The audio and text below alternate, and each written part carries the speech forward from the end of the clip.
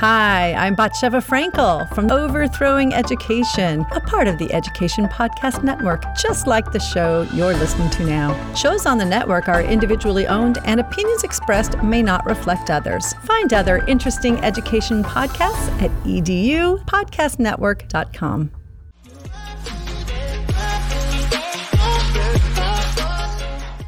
Hello, everybody, and good morning. Welcome to another episode of My EdTech Life. And today we have a wonderful Friday show. I mean, we're laid back, we're relaxed. We've got a wonderful guest here. We've got Josh Buckley, who is one of the co-hosts or one of the hosts of Punk Rock Classrooms, and he is the official CRO, the Chief Riffing Officer.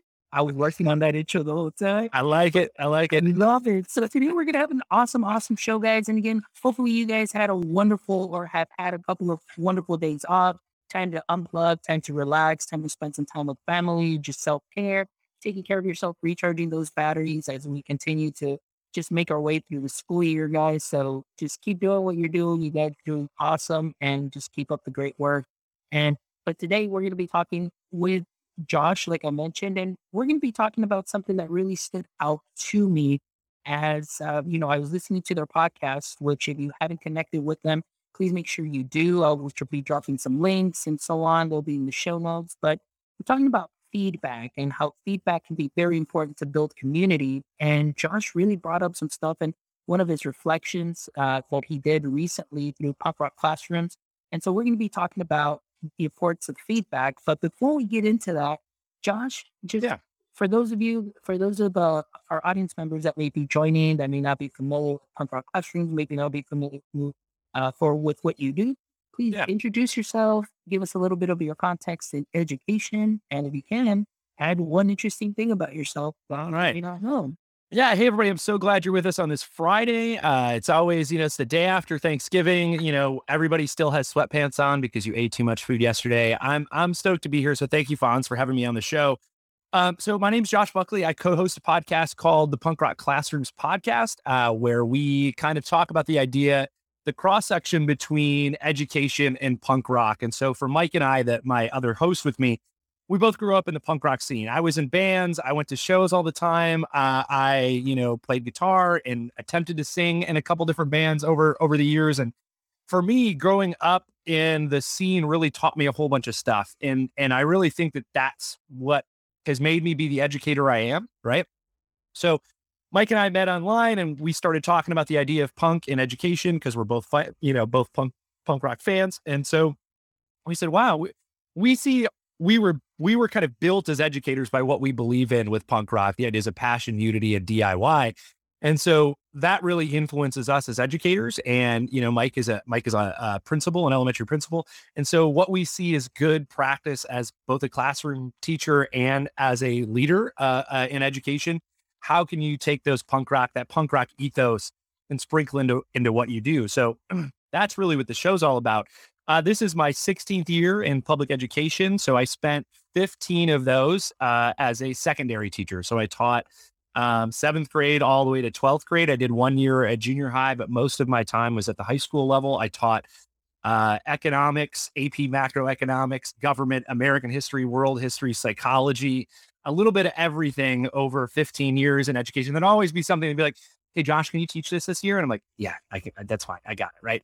So I taught a bunch over the last 15 years. And then during that time, I served as union president for my local teachers association. Right. So the largest district in Arizona, Mesa Public Schools. I served as the president of the Mesa Education Association for 4 years. And before that, I served as vice president for 2 years, all while teaching. Right. So my last 4 years serving as president, I taught part-time in the classroom as a high school economics and government teacher. And then the other part of my day was, all the stuff that you do when you're in that role. So sitting in on evaluations, sitting in on discipline meetings, working on campaign stuff to pass bonds and overrides for our district, a ton of district meetings on working conditions and bargaining and all that stuff. So that took a good chunk of my time. And this year I find myself at an elementary campus serving as a Title I specialist. I am taking that next step in my education journey. and have left the classroom to kind of work on what's next. And for me, that's kind of in the realm of educational leadership. And being a Title I specialist allows me to work with teachers, coach teachers, do PD, run a budget, do all those things, and really helps me learn elementary school. So I had a great principal who said, "Hey, I've got a Title I job opening. I'd like you to come be here." And I said, "Okay, cool, I'm in." So that's where I'm at now as a Title I school improvement specialist. So that's been me. Oh, interesting fact. I don't know, like there's a bunch of guitars behind me. So let's see, there's 1, 2, 3, 4, 5, 6, 7, 8 different stringed instruments behind me. So a lot of dumb guitars in my house. There you go. And of course, the chief riffing officer. I mean, Yeah. you need to have the tools. Right. If I move, Wow. you can see four of them there, and the other 4 are in a corner. So Yeah, but like I was saying, I mean, you need the tools for the job. yeah, exactly. That even includes pedals. Wink, wink for some heavy. But anyway, so Josh, listen, I really love what Yeah. you said as far as all of your experience that you had. I mean, going in from all different angles and lenses, and like we were talking earlier in the pre-chat, I mean, even from coaching to all the teaching that Yeah. you've done, and then moving into this Title I position, I've seen you post some things where you're even covering like Oh, wait. pre-K Yeah. classroom. Yeah. I love that. And that is so cool how you're still, being part of the classroom experience. So tell us a little bit about that. Yeah, for me, so I figure my job as a Title I specialist is really to just be I'm teacher support on campus. So my job is to support teachers, whether that's finding resources, whether that's working with students who are having a little bit of trouble in class, or whether that's, coming in and observing teachers or helping teachers however I can. And so that helping my campus, I essentially say, whatever you need me to do, I can do it. That means that I come in and I fix projectors, or I, reconnect computers to stuff, or sometimes I'll teach kindergarten music, right? If that's what needs to happen that day, I'm there and I do that. I've done 4th grade math this year. I've done, music a couple different times. I've covered 6th grade social studies for a little bit. So I've been in and out of classrooms, and really that's been really good for me. Right. So this is really my first year out of the classroom, as a classroom teacher. Even though I spent 4 years as part-time in the classroom, I still got that fix every day. Right. I got to go in, I got to interact with kids, I got to teach kids, I got to talk about stuff. So this year I don't get that as much. So being able to go in and cover a class and hang out with students and talk about stuff, I think my favorite day. I mean, teaching kindergarten music is you just pull out the bongo and we just do freeze dance, right? That's fun. But I'm not a math teacher, but I did a 4th grade math lesson. And I was, can I do 4th grade math? Yes. But, I didn't go to school to be a math, to specialize in math or get a lot of instruction in math. In fact, I liked college algebra so much, I took it twice in college. So, but that was the most fun I'd had. And that gave me my classroom experience again, right? Like having a classroom full of kids and being like, all right, guys, let's learn this. You ready? Okay, here we go. Right. And that just brought me a ton of joy. And so being able to step in and help a teacher out if they have to leave early for something, or if we can't find a sub that day, I mean, every educator right now, every teacher is talking about a sub shortage and not being able to have enough subs on campuses. And so, I fill in where I need to when I have to help our campus. That's my job. That's great. That you step into that role, and you're, with all the experience that you have, I mean, it's like, boom, I'm here, and you see yourself in support, and you're out there moving around. So I want to talk about that a little bit, because it kind of ties into what we're talking about, which is, how feedback builds community. Yeah. So now the fact that you have the ability, whether it's because there is a sub shortage, or you have to fill in for a teacher, or you're there for teacher support, from what you're seeing within your campus and, the roles that you've been able to fill in, Yeah. how important is that to you for your current job right now as a Title I specialist, and being able to see and get that firsthand lens, that firsthand view, that feedback? Tell us a little bit about that. Yeah. I mean, for sure, I'm not actually an administrator this year, although I think folks on my campus see me as one, because I work with our 2 administrators, my principal who's there full time, and then my dean who's there half day. We work together on a whole bunch of stuff, right? So my campus sees me in that role, but it's really important for me to find out what's going on with them and what's going on with students, right? Because if I'm supposed to help them be better at their job, I think about my job, we have, 450 kids on campus. My goal is to make sure that those kids have the best education possible. And the only way I can do that, I'm not in the classroom every day teaching kids. So I don't get to go like, oh, I've got these 30 kids. These 30 kids are going to get the best education possible. My role is to support all of our teachers on campus so that they can be the best they can be, so that they can be the best for those students, right? So those students get the best education possible.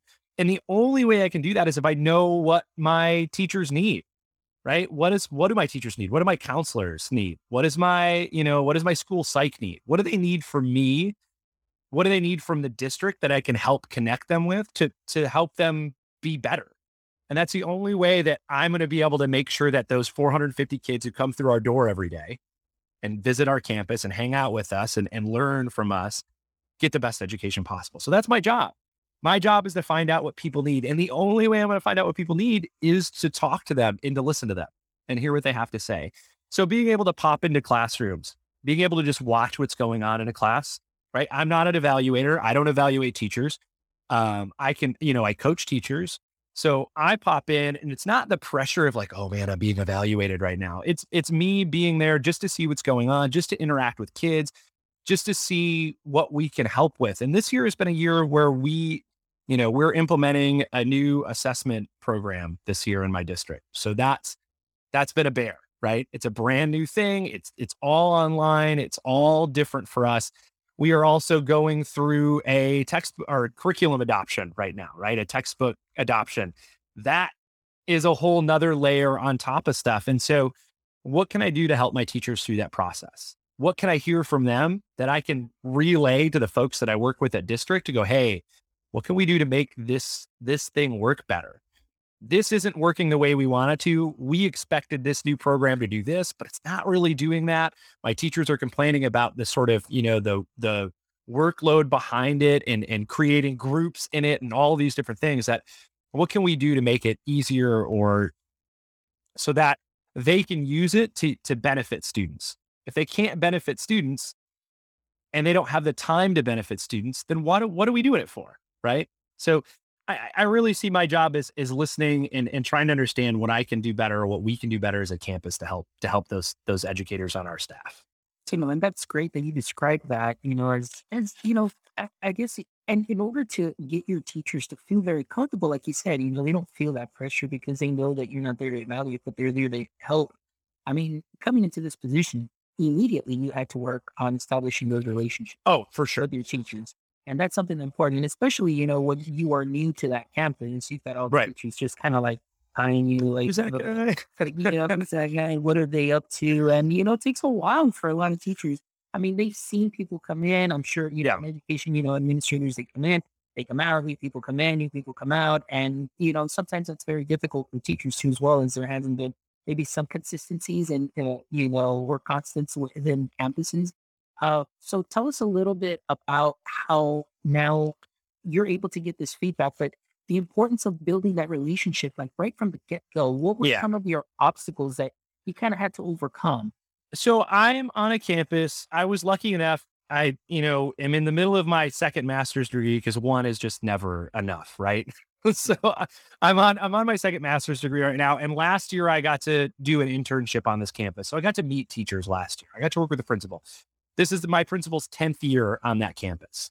It's our dean's. She had my job before as a Title I specialist, but she's been on that campus for 7 years. So there's some longevity on this campus. We have lots of teachers who've been there for a decade, right? So I'm coming in as the brand new guy, and I'm coming in as the secondary guy, right? Like I wasn't an elementary educator. I didn't spend my time in elementary school. So that's been a barrier for me, but I've just had to be really honest. In my interview, when there's someone from each grade level in my interview, just to be there for the interview panel, I had to be really honest and say, I don't know. I'm not an expert in elementary education. I'm not. I don't know everything that happens at an elementary school, but what I do know is how to find people and how to find resources. And I'm going to do whatever I can do to learn as much as I can, because that's the other thing about I like to learn. So I'm going to dive in and I'm going to do it all and I'm going to be there. And really just being honest about that has been really helpful. So my favorite thing to say to people is, I don't know, but I'm going to find out, right? Like that's what I say when teachers go like, hey, Josh, I'm looking for blah, blah, blah, blah, blah. Do you know where I can find that? And I say, nope, but I'm going to find out, right? I try to be really honest. And I think that goes a long way with people to build those relationships. And on top of that, that's part of the reason I'm everywhere that you might need me to be, is because I want people to know that that's what I'm there for. So I do parent pickup duty and parent, student drop off and student pickup every day. Every day I'm out there, I do that duty always, right? So teachers know I'm out there doing that every day. Teachers know that I'm in the cafeteria almost every single day doing cafeteria duty with students, right? That's my one time to see every single kid on campus and every teacher, because every teacher drops off their students. So if I'm there, I get to make connections with every kid, and I get to make connections with every teacher who comes through to drop off their students, right? It's automatically a place where they can find me, where they can ask me a question, where we can talk about something. So I just try to be visible, and that's really helped build those relationships. And it really just comes down to popping in classrooms and going, hey, what do you need help with? What could I do? What do you need from me? Right? Or how's it going? Really? I mean, that's the biggest thing is, how's it going this year? Right? That you ask any teacher that question, and then you might have to go like, oh, okay, well, why is that happening? What do you think about, that you learn so much just from that one question. Right. And I think that's so important. Like you Yeah. said, and one of the things I'm sorry to interject No, real yeah. quick, but like I think I had Dennis Matthew, who was on the show recently, and one of the things he said, which I think that you do very well, and from the way that I hear you speak and everything, and how important it is for you to get that feedback, but is if you ask somebody how they're doing, be prepared to stop and listen and not just say, oh, okay, well, I gotta go. I mean, Yeah. it's so important that you really listen. And like you were saying right now, it's like, well, let's find out. Let's get down to the root and let's see Yeah. what we can change. That's definitely important. We have two teachers that were student teachers at the beginning of the year, and we grew a little bit this year. We had more students enroll, and so we had two extra contracts open up. And so we hired student teachers. Arizona has an emergency cert that you can do for those student teachers, and they become a classroom teacher. So they're getting paid a full teacher salary while they are they're a student teacher, but we've emergency certed them into the role of an educator. Those two teachers are teachers I'm constantly I meet with them every other week and I go, hey, what's up? What do you need? How's it going? Okay, tell me about you were having trouble with student X. There was some behavior stuff. Fill me in. What's happening since last time we talked? We got this behavior plan going for them. How's that working? Right? What resources do you still need? Did you get X, Y, and Z? Right? What can I make sure that I can help you get? What do you need help with? Do you need to know how to put in a sub day? Do you need all those little things? I just want to listen to hear what's going on, and then figure out where they're at and be able to see what they need from me. Sometimes they don't need anything from me. Sometimes they just want to they want to talk about it. But I always try to end with, okay, what do you need me to do? What can I do for you to help this get better? Right. Or to just improve your day-to-day on this campus. What can we do to help you be a better teacher? And that's my job. And so listening to folks and getting that feedback, and really I have to ask about, how am I doing at my job? Right. That's the big thing. If I don't ask how I'm doing, how am I going to know? Right. How am I going to know that I'm doing my job right? So we recently, and you had mentioned at the beginning of the show, the episode, the punk rock reflection I did on feedback. Every other week, Mike or I take the mic for the show and we do a reflection and we talk about something that's going on in our life as educators or just in general. And so one of the things that happened for us is we asked our staff for feedback. We talked to staff, we talked to classified staff, certified staff, we talked to our parents, and we talked to students, and we gave them very similar questions and had some open dialogue with them. And we have to be prepared to act on that feedback about what we heard. What can we do differently? How can we make our campus more welcoming to our students, to our staff, and to our parents? That was one of the questions, right? What can we do to make you feel more connected to this campus as a student, as a staff member, as a parent. And our goal is to work on that, right? So we had to take all that data in. And I took in all of those listening sessions. I went through them. I picked out key stuff. I put it all down, found common denominators between them. And our goal is, as a leadership team, is to like, how do we address those? How do we bring those back to our staff to get more clarity? How do we bring that back to our staff to build an action plan in order to do that? Because when we hear from staff, like, you know, we want a little more staff recognition. Well, what does that look like? What does that look like for us? Like, do you want something big? Do you want something little? Do you just want something in the announcements? What can we do differently to make that happen? And so, and one of the ones was, about communication, about some changes to communication, right? We've had a lot of new stuff rolling out this year. And so that takes different ways to communicate it. And so we're going to work with our staff to figure out what's the best way, what's the best way to get you information now. We have all these different platforms that we use. We have WebEx in our district. I know some people use Google Teams or Microsoft Teams or whatever it is. WebEx is our platform we use from Cisco. And so how do we utilize that better? We hear teachers say like, oh, I haven't opened that all year, because it was a big thing we used during we used that during the pandemic a lot. That was a way we did a lot of communication. But now that we're not in the middle of that, I mean, we are, but in my district, like we're all in person. We don't have virtual kids on our campus anymore. There's a specific virtual campus for kids who were staying virtual. So there are teachers who like, oh, I haven't opened that all year. And my principal goes like, I've been putting stuff up there. Right. So like, we're like, okay, now that we know that, how do we fix this? Right. Like, what are we doing to make sure that communication's a little better? So it really is, you've got to listen, you've got to ask for clarity, and you've got to be prepared to like own what didn't work and just go, okay, let's fix it. How do we do it? Right. And ask, what's the best way to solve this problem? Right. Because again, like I started off with, I'm not an expert, right? I'm not an expert in, I think that's the one thing that's sometimes hard to admit as someone who like was a social studies teacher for a long time and like, oh yeah, ask me any question. I know, right? Like I could, oh, government, econ. Yeah, no, I got that. Right. And I just could go through my curriculum. But now you have to be comfortable with saying, I'm not an expert in that, but I know someone who is an expert in that. I know someone who's really good at that. They're all over my campus. I just have to tap into them to help me help this campus get better. And I think that's so important that you said, just losing that fear of being able to go and ask. And, right. Right now, I think you're hitting on so many things that I would love to talk about, because I love on your episode, the way that you talked about that, the event that you held where you got feedback from parents, and so the reason that I want you to go into that a little bit, just describe is just because oftentimes, and I have felt many times when we hear or use the word learning community, it's only students, teachers, and administrators that are included, but parents are not seen as part of that learning community. And at least that's been my lens and my perspective. And I am all about parent engagement. And one of the things you hit on too is, how do you make parents feel welcome at the campus, be part of that team? So tell us a little bit about this event. Yeah. You guys held. So, I mean, for us, we could have tackled it a bunch of different way, right? We could have tackled it as a way of like, how do we invite parents to us and go like, hey, we want to have a listening session. Please come join us.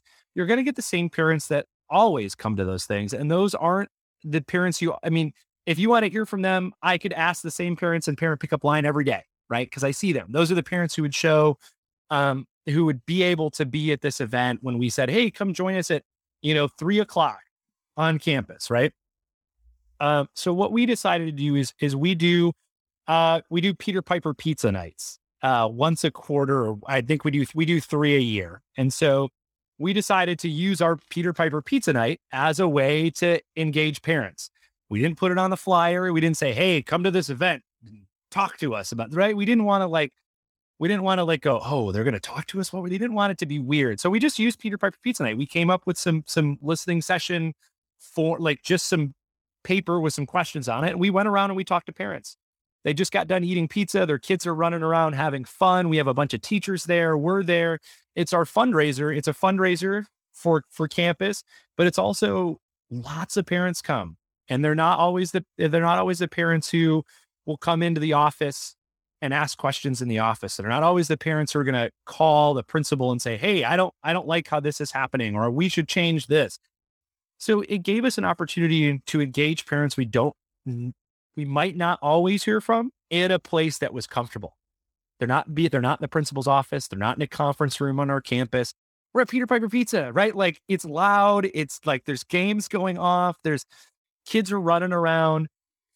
It gave us a space where we could have that conversation. And so we went around and we talked to parents, and we made sure that, we reached out to our Spanish speaking parents who were there, right? So one of our teachers went around and engaged some of our Spanish speaking parents, talked to them in Spanish, asked the questions in Spanish, took down notes and information.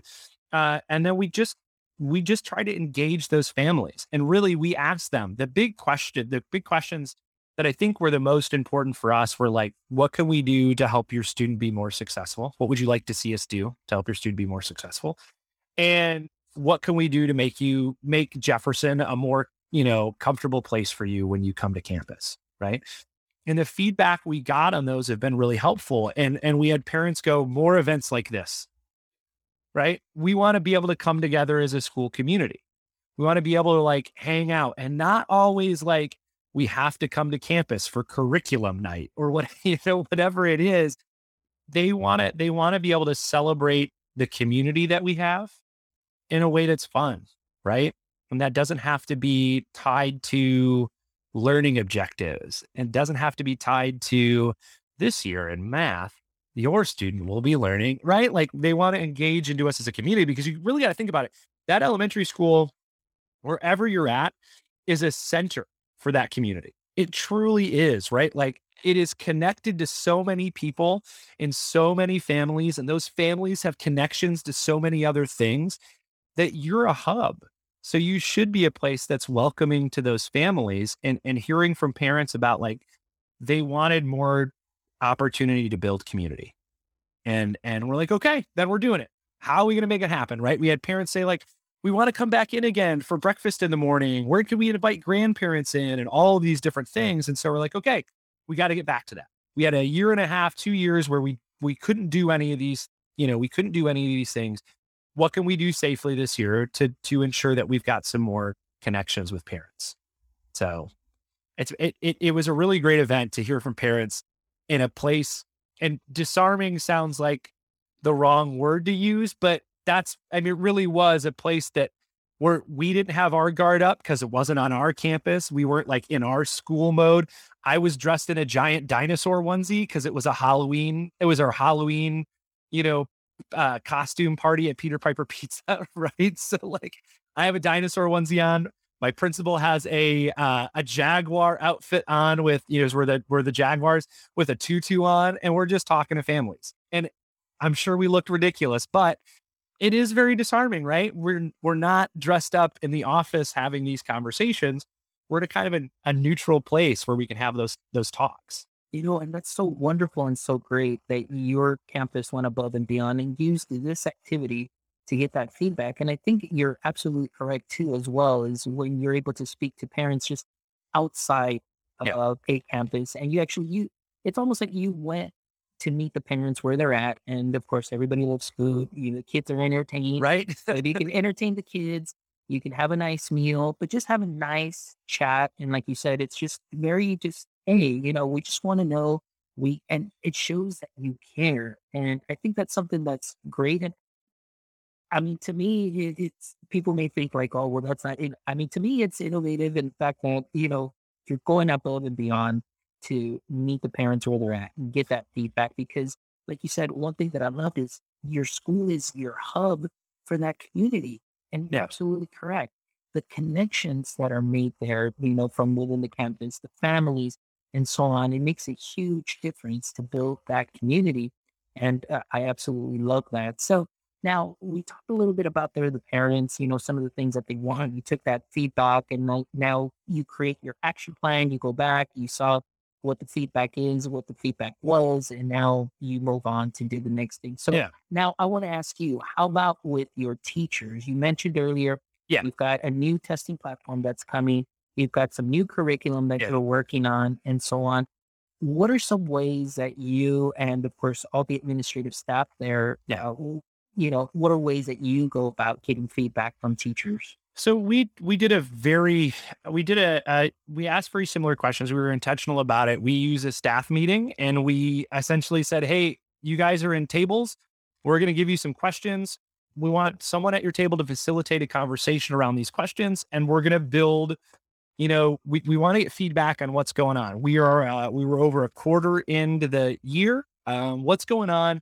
What's going right? We started the year with some questions about, what do you want to add to what we do? What would you change? And what do you want to keep doing? Right. That's how we started our school year. And we were working on some of those as the school year went. This was our second sort of check-in with staff to go, okay, how are we doing so far? What can we do differently? And so we heard that feedback from staff. There were a couple things that popped up. It was, we had communication was one of those things. And I think that's one of the most important things about any campus, right? And so it wasn't anything where I was like, oh my gosh, like we don't ever tell anybody. It wasn't that, but it was like, it was just, some things popped up on a couple of the different sheets about some communication stuff. Some things popped up on the sheet about, staff recognition, social club stuff. And then teacher and student expectations came up. And it wasn't worded that way, but after looking at a couple of comments, for me, that's what it boiled down to. So for us, we're taking that information and we brought it to our team leaders. So every grade level chair, right? We meet together twice a month. And so we came together and we put it in front of them and we're using, this is super edu speak, but we're using a multi-tier system of support, like problem solving practice in order to solve those problems. Right. So it's super edu speak, right? But it's forcing us to be very intentional about each of those items, right? Okay, this is the item. What are we going to, let's brainstorm some solutions to it. Okay, these are the ones we agree with. Who's going to do these parts, right? What's the data we're going to collect or what's the feedback we're going to collect? Whether that's, actual like, hey, people took a survey on this, or whether we're just going to try to see how it works and see what engagement looks like on things. But that's really going to drive it. And in that conversation with our team leaders, we decided, you know what? We want more clarity from staff.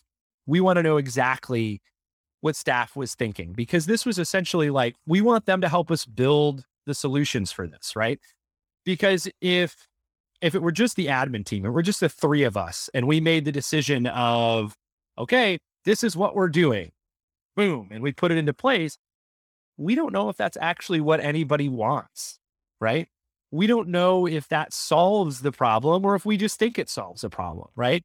And then we don't know if people are going to go along with it, what the buy-in is going to look like from that. So that sort of punk rock mindset, the idea for on our show, that punk rock classrooms mindset of DIY comes really important when we talk about how do we build this together, right? How do we do it ourselves? Maybe not yourself, but do it ourselves, DOI, or do it at DIO, right? Rodney James Dio. How do we do this ourselves? How do we do this together? And so we're going to bring some of this back to our whole staff and have a larger conversation. There's this book I read called Dream Team. It's right on my shelf next to me, about making change in schools. And it really talks about you build your team. And one of the processes you do is you come up with 100 solutions to a problem. And it seems overwhelming and crazy, but you say that you come together, come up with as many solutions as you can. Yes, get to 100. Will some of them be impossible? Yes. Will some of them be maybe not the easiest to do? Yes. But in that 100, you will find a couple that you feel that you can really do. And so our goal is to build a bunch of solutions with all of our staff. Let them brainstorm the different ways to tackle these issues, and then figure out which ones we can actually get done and which ones we can actually do from that list. And it's our list. It's our list as a staff. It's not just the administrator's, decision. It's a staff decision. Staff owns it. Staff goes, yep, we're going to try this. Okay. Communication was a thing. We're going to, we have teachers who weren't using this WebEx platform, but if as a staff, we go like, nope, we're going to use it. And here's what we're going to do. And staff has agreed, a majority of staff has agreed, this is the platform we're going to use in order to solve this communication thing or work on this communication thing. Then the whole staff goes, okay, if this is what we're doing, then this is what we're doing. Right? Like we agreed on it. It wasn't my principal saying, And every day you will make sure that you log into this and check your message.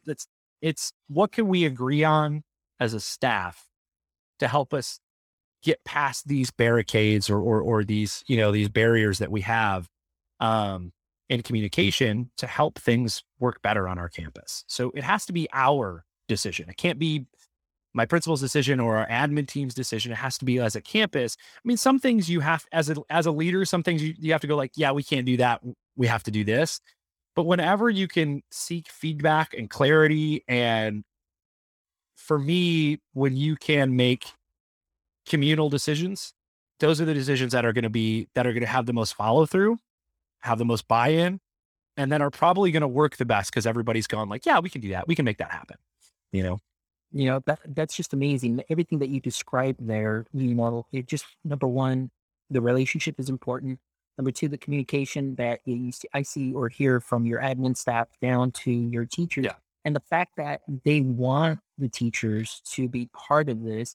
And that is so important, that you're making it as in a whole, like your campus is coming together, agreeing on some of these solutions, working together and striving to find what fits best. And that is something that is so important that oftentimes you really don't see or you really don't hear, because it's always whatever comes up from the top.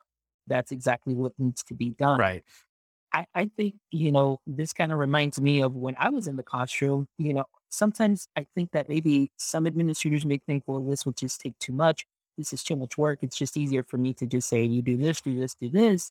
But in the end, the more time you invest, I always go back to that return on investment. When you build a community, like I hear you guys have built, and the way that you get that feedback reminds me of when I was in the classroom, that, hey, we're all in this together. And if something just doesn't work with Mr. Mendoza, this lesson doesn't quite work out, hey, it's okay. Like if one of the students says, hey, it's okay, Mr. Mendoza, I figured it out this way. We could try it this way, and be like, oh yeah, let's go ahead and do that because it works better. That's so important. You're right. And I think I'm lucky on a campus in a district where we have an early release every Wednesday. So our students are released early every Wednesday. We have built-in PLC time and built-in staff time. So we have the gift of time every Wednesday. Our students leave campus. Pickup is at noon instead of 2:00 on those days. So kids get out 2 hours early on Wednesday. We have an hour of PLC built into that at early release time, and an hour and a half that we can use for staff time. So we have the gift of time to be able to bring staff together and go, hey, let's solve this. What can we do to make that happen? Right? Like we have the benefit of that. Not every district, not every place has that built-in time. So you've got to ask teachers to do it after school, after they've just taught the whole day, and you have to go okay, we're going to do this in a half an hour chunk before you all leave today. We have that built-in time. And I appreciate that, that our district is seeing the importance of, professional learning communities and the importance of being able to come together to do this MTSS system of solving issues on campuses. Because again, it could be just the principal making that giant decision, but do we know if that's what'll work? We don't, if we don't ask for feedback, we don't seek clarity, if we don't see what's going on. Just like when you're a teacher, just like you said, Fonz, sometimes you got to ask your kids. I ask my kids all the time.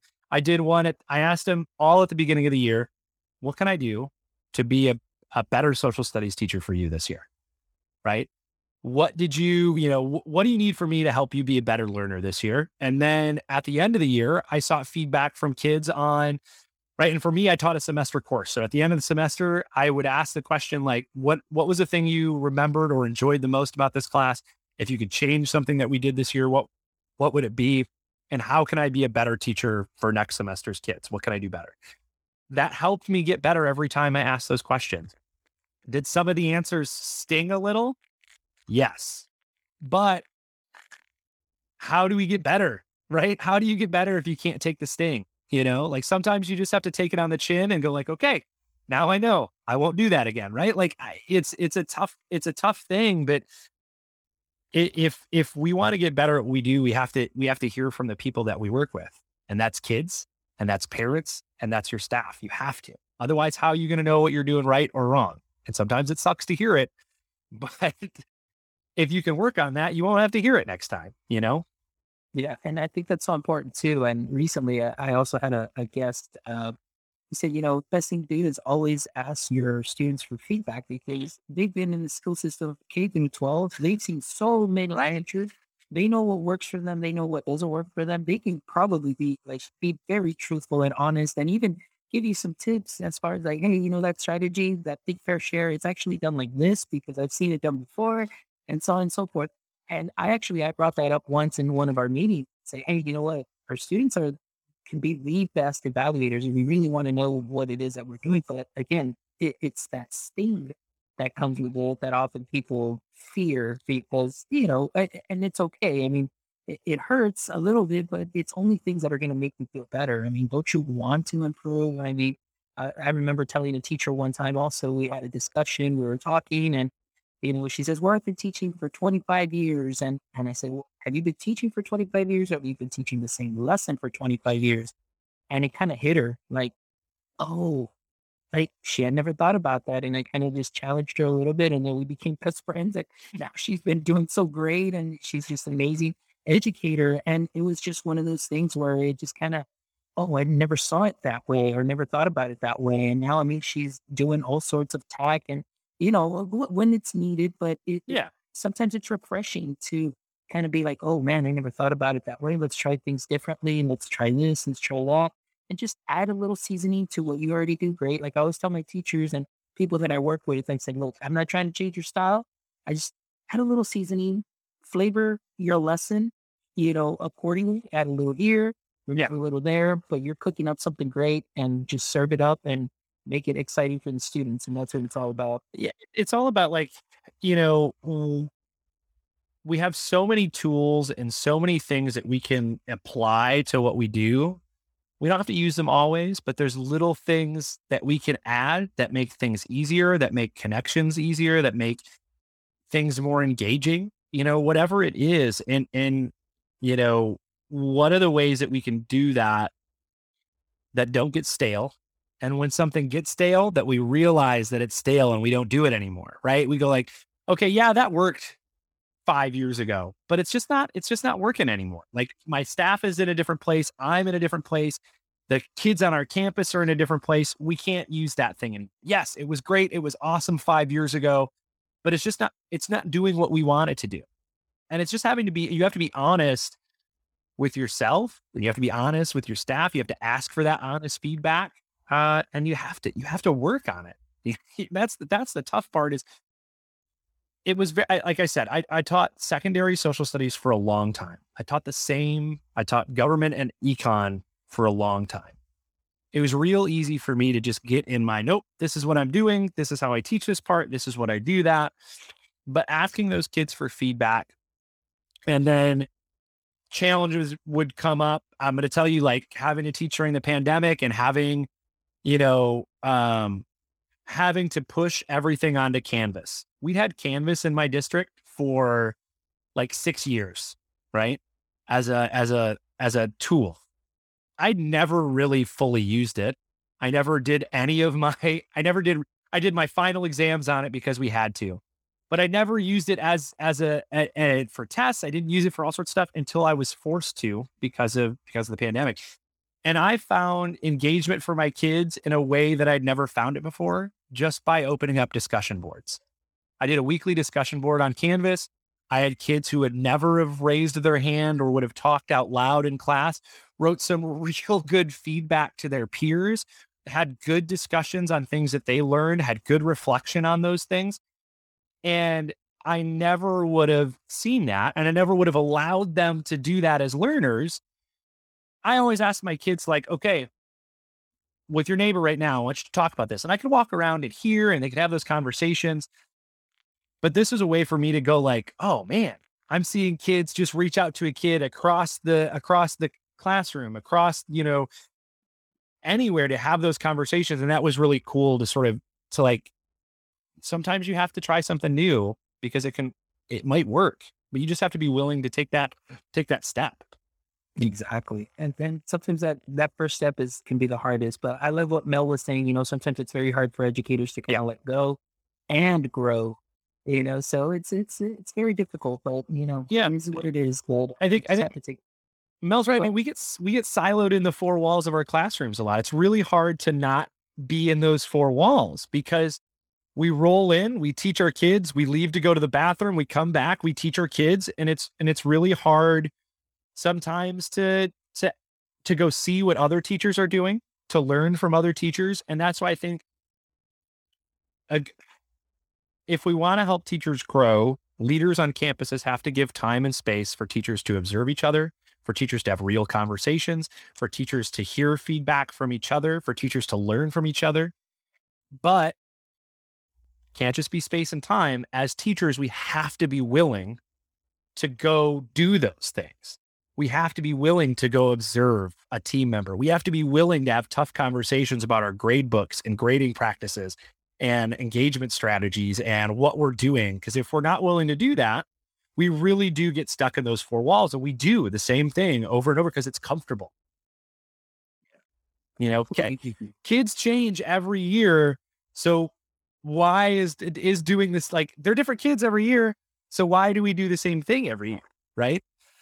Yeah. And then, it's very interesting. It kind of reminds me a little bit of Ryan Scott. He was on the show, and I had put up a video, and it kind of hit a couple of nerves there. Some people, just that quote, but he said, we're teaching kids the way we were taught. Are we really helping them out to prepare them for the future? And I'm like, yeah, it's very important. Future learning is different. Yeah. Future work is different. So, just instead of having them do citations on note cards, that Google, will do that automatically and cite sources, So like you said, it's about helping them find resources now to find solutions to those problems and things of that sort. So right. Helping them be the hunters for problem solving stuff, right? Like there's something out there that'll help them do it. And we have to help kids be discerners, right? How do they discern what resources are good, what resources are not good, what sources are helpful or unhelpful? You know what I mean? Like that's really what it comes down to. Like as a history teacher, I always told my kids, like, I'm not going to have you memorize dates. That doesn't matter to me. Like we can look up any date you want to look up and it'll be the same. Every time we look it up, that date's going to be the same. It's not going to change. But what I always told them, what I thought was important was the how and the why and the what came next, right? What triggered the next thing that built on this, that did that. That story part of it was important to me, not, 1215, the Magna Carta. I think that's the year, right? Like that's not the part that was important to me, but how did the Magna Carta influence the English Bill of Rights? And how did that influence the Declaration of Independence? How did each of these things, and how did those influence what we had in the Constitution? That is is how we do that. That's a really good quote from Amanda. We're teaching Wi-Fi kids landline strategies. That's a really good quote. That is awesome. That fires. You dropped the mic there. Right. Because I remember having to go to the library and do a research paper. And like my mom had to drive me to a big library, not our little town library, but the next town over, to go do like a real city library to do research for a paper I was writing, and having to write them all on note cards, right? And having to do all those things. We don't have to do that anymore. Research isn't done that way. But I know, and I love my educators. I love teachers, but I know that there's a teacher who's still doing that, who's still going, you got to go to the library to get resources. It's 2021. There's a library online. Right. Yes. No, I'm serious. Yeah, I agree with you 100%. And thank you, Amanda, for that comment. Mic drop right there. That was awesome. All right, Josh. Well, it's been awesome having you on the show, but we're still not done. Let's all right. go down to our little questions here. It's kind of we come to the tail end of the show here. And so I know we didn't hit your origin story. And normally I love to start with the origin story. But I know that that might actually have to be a second show just to get the origin story, because I know we went off on some great things on building feedback and the work that you're doing. And I really thank you for that, because what you shared can be something that could be very useful for many districts as they try and find ways to get that feedback. So things like the Peter Piper night and, the stuff that you do with your staff and with multi-tiered systems of support with TSS. I'm a huge fan of that too as well. I mean, this is amazing. And these are great tips that many administrators might be listening to right now, maybe some teachers I might bring up. But, as we kind of, wind down, I just wanted to know a little bit, as far as your teaching, or going into teaching, if you can just give us a brief, summary of, is it something that you really wanted to do right from the get-go? Or was it something that you kind of just, fork in the road Yeah. and kind of fell into? So for me, I wanted to go into graphic design and commercial design. Like I was going to be an art major, right? That was my move. I was going to go to school in Chicago. I had it all planned out. And then my parents said, if you leave the state, we don't think that we're going to be able to help you with college. And so I was like, well, the program I want to go to is 2 years. It's in Chicago. That's out of state. I grew up in Michigan. And so I was like, okay, so let's rethink what I can do. And I will be honest, I grew up in Michigan and I was a kid who wanted to get through college and know what I was doing as soon as I was going to graduate. I had friends who were like, I'm going into communications. You can do anything with communications. I'm like, but what are you going to do? Right? Like I needed an end game for me. And so I really, I was a kid who I liked school as the learning part of it. I didn't always love the social aspect of school all the time, right? Like I went to school in a really small town. A lot of my friends were punk kids from other towns, and like if I were to do a reunion, it would be with the kids I went to shows with, not necessarily the kids I went to high school with, right? But for me, I really loved social studies. I loved history. I loved politics. Those were things that I really dug when I was in high school. And so I said, okay, well, how about I be a teacher, right? I had a band teacher. I was a student aide, and he gave me the opportunity to go teach his 4th grade classes. Like I said, really small town, same band instructor, 4th grade to 12th grade. He would let me go down, and when he was absent, he would tell his sub, "Oh, Josh is going to teach the class today." So I had a band instructor who let me be a teacher. When he was out, the sub would sit there, and I would take the 4th and 5th graders through band that day. I was a student aide. I had a period where those 2 half-an-hour 4th and 5th grade classes were during. And that's part of the reason he had me be that aide that hour. I could go down and teach those classes. And so, and then I think if you're a teacher, you either had a great teacher who you're like, oh, that teacher made me want to be a teacher.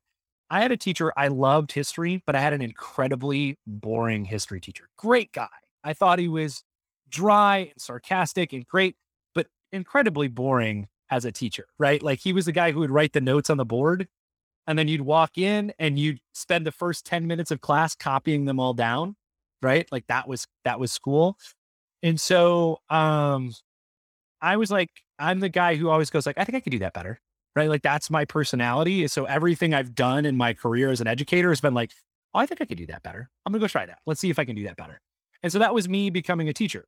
I love politics. I love history. So I'm going to go do that. I'm going to try to be better than, teachers that I had. I'm going to try to be more interesting and more fun and more engaging.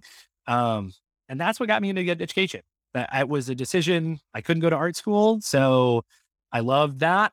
I loved learning. And so I was like, okay, I'll go be a teacher. Let's see how that works. And as soon as I student taught, literally, I student taught 7th grade American history, or actually it was 7th grade geography and 8th grade American history. I fell in love. It was the best semester of my life. I was like, okay, I did the right thing. Yes, this is it. Right. I got to bring my guitar in. We made, board games about Antarctica, and we learned, because it was geography. And so we learned all sorts of stuff. And we did a section on ancient Egypt, and it was a blast. I had a blast. And so I was like, okay, I did the right thing. This is it. This is what I'm going to do. So nice. That's awesome. Well, I mean, I don't know, but yeah, having you say that you wanted to go to art or graphic design, are you the one that does all the graphics? I do all the graphics for. Once you said that, I was like, okay, now I know who does all the graphics and everything. Because man, your graphics are definitely off the book. I definitely love that. So that's wonderful. That's like my moment of zen. Like that's what I do. Like when I've got spare time, I'm like, oh, I'm going to make something for this. I'm going to do something this week. That's the thing that I kind of like, right? Like that's for me. That was all stuff I had to do as a punk rock kid, right? I learned how to do Photoshop and Illustrator and make flyers and do CD covers and tape covers. all as a punk rock kid. And I still use it today as an educator, right? Like, oh, I've got to make a flyer for Peter Piper Pizza Night. It's going to be amazing. That is awesome. Hey, so from the last time that you were here on the show with Yeah. Mike, we had you both on. And I know I asked you what your EduCryptonite is. Yeah. Did you speak? Is there anything else that has popped up recently that you would say is your current EduCryptonite or run along with EduSpeak? I think, one of the things that is tough for me is my EduCryptonite is stacking initiative on initiative. That's tough for me. And I think it's tough for every educator. We don't get enough time sometimes to learn one system before we add another system to it, or we take it away and we say, nope, we're going to do this one. And so I think like we had about a year and a half during the height of the pandemic where districts were like, we're not going to put anything new on anybody. We're just going to teach and we're going to do, and teachers got to teach and teachers got to like be with, students and try new things. And now I think we're back to, okay, we're back here to try this and we're going to do this one too. And let's try this too. And we're going to do this. And don't forget, we got to try this implementation. And that's tough. I think for me, that's a hard thing to do, is to go, we're already trying to teach kids and now we're going to balance, 5 things on top of that, right? 5 new systems, 5 new ways to do things. When really we should be trying to go like, what can we take away? What did we not need during the pandemic that we probably don't need anymore? Yeah, I like that. What right? we take off the plate. Come on. Right. Yeah. So, all right, Josh. One more, a couple more, just 2 more questions. But Sure. next one is, what is the best piece of advice that you carry with you at all times? Oh man. I think for me, it comes down to, there's a quote by Howard Zinn that I think is a really important quote. It's, you can't be neutral on a moving train, right?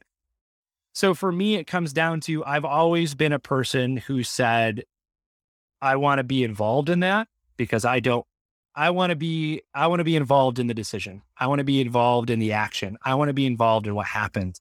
If you want to think about it, you can either be on the table or at the table. I'd rather be at the table than on the table, right? Like I'd rather be the one who's dining rather than the person who's being dined on, right? So those are things for me. And that's always been a part of me as an educator. As a first-year teacher, I was involved in our bargaining as a first-year teacher in my district. I moved districts. I sat on our superintendent's employee council. I helped design our evaluation system as a third-year teacher, right?